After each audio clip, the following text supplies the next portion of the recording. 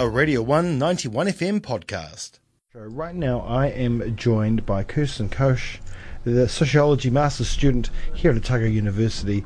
Morena to you. Morena, Jamie. How are we today? Very well, thank you. Marvellous. Thanks for coming in. Right, you're doing your Master's studies is on clothing upcycling. Can you tell us exactly what that is? Right, well, clothing upcycling is... the term upcycling is a relatively new term, kind of used in interior decoration and in fashion, and it talks about not just the recycling of materials, but the upcycling, the looking at these discarded and undervalued items of clothing that are going into our landfill and actually saying, look, these are marvellous, and they've got all this potential to become something even better than they are originally. Yes. So it kind of challenges the whole mass production of fashion that's only got a very short shelf life. Yes. Well, it's interesting. I was talking to someone just last week about,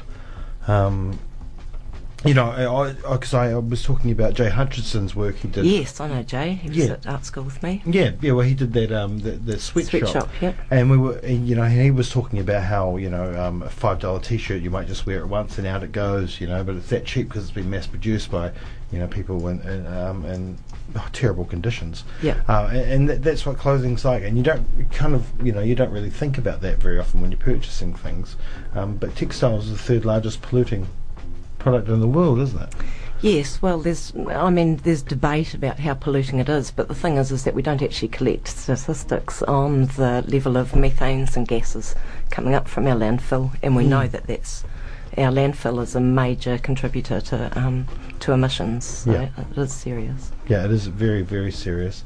And I think a lot of people throw out clothing because it may have gone out of style, or not all the time it's because it's got wear and tear. No. And I know my partner keeps trying to get me to throw out my clothes that do have wear and tear, but I like them. They feel comfortable. They're great. But the thing doesn't like your style. No, probably not. But styles come and go, and then they come back again. Just keep it in your cupboard for 20 years, and then in 20 years' time you'll be able to wear it again because it will be right at the forefront of fashion. Yep, well, I've still got clothes that I've had for 20 years that I just wear every year, like my Nom D things, for example, things I've made myself, I hold on to them, things my mother's made for me, and that's what I kind of like. It's not just the economic things of, thinking of designers as these...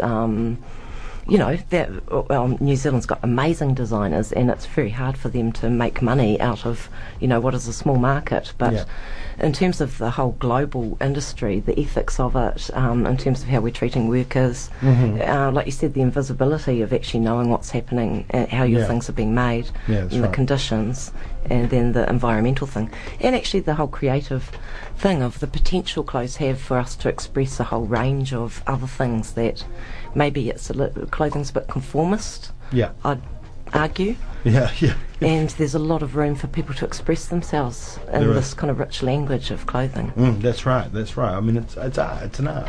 Yeah. Well, isn't it, clothing? So what exactly are you looking at with your research?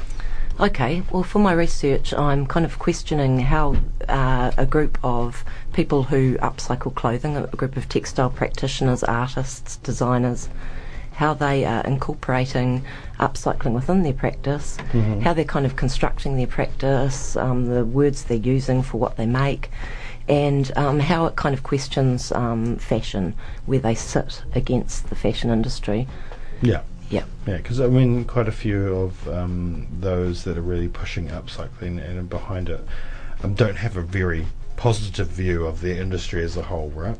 No, they want faster movements. It's like it's all very well having the theory and the theory of slow fashion and the environment and everything's coming in, but actually the need for change is much faster. It needs much more radical, and it needs to involve everybody, not just the fashion market, people who buy fashion now, and top designers. It needs actually everybody to feel like they own fashion. They have a right to kind of be fashionable and be seen as Well, we live in this world at the moment where we're seeing the polluting of our oceans. We're seeing the fear of rising sea levels, bigger storms, and all that kind of stuff. So we think about little we kind of think about what we can do on a local level in terms of recycling and that kind of stuff, but we don't look at our clothes as well. But you're saying that we should be looking at what we're wearing as well when we want to battle climate change, essentially, aren't you?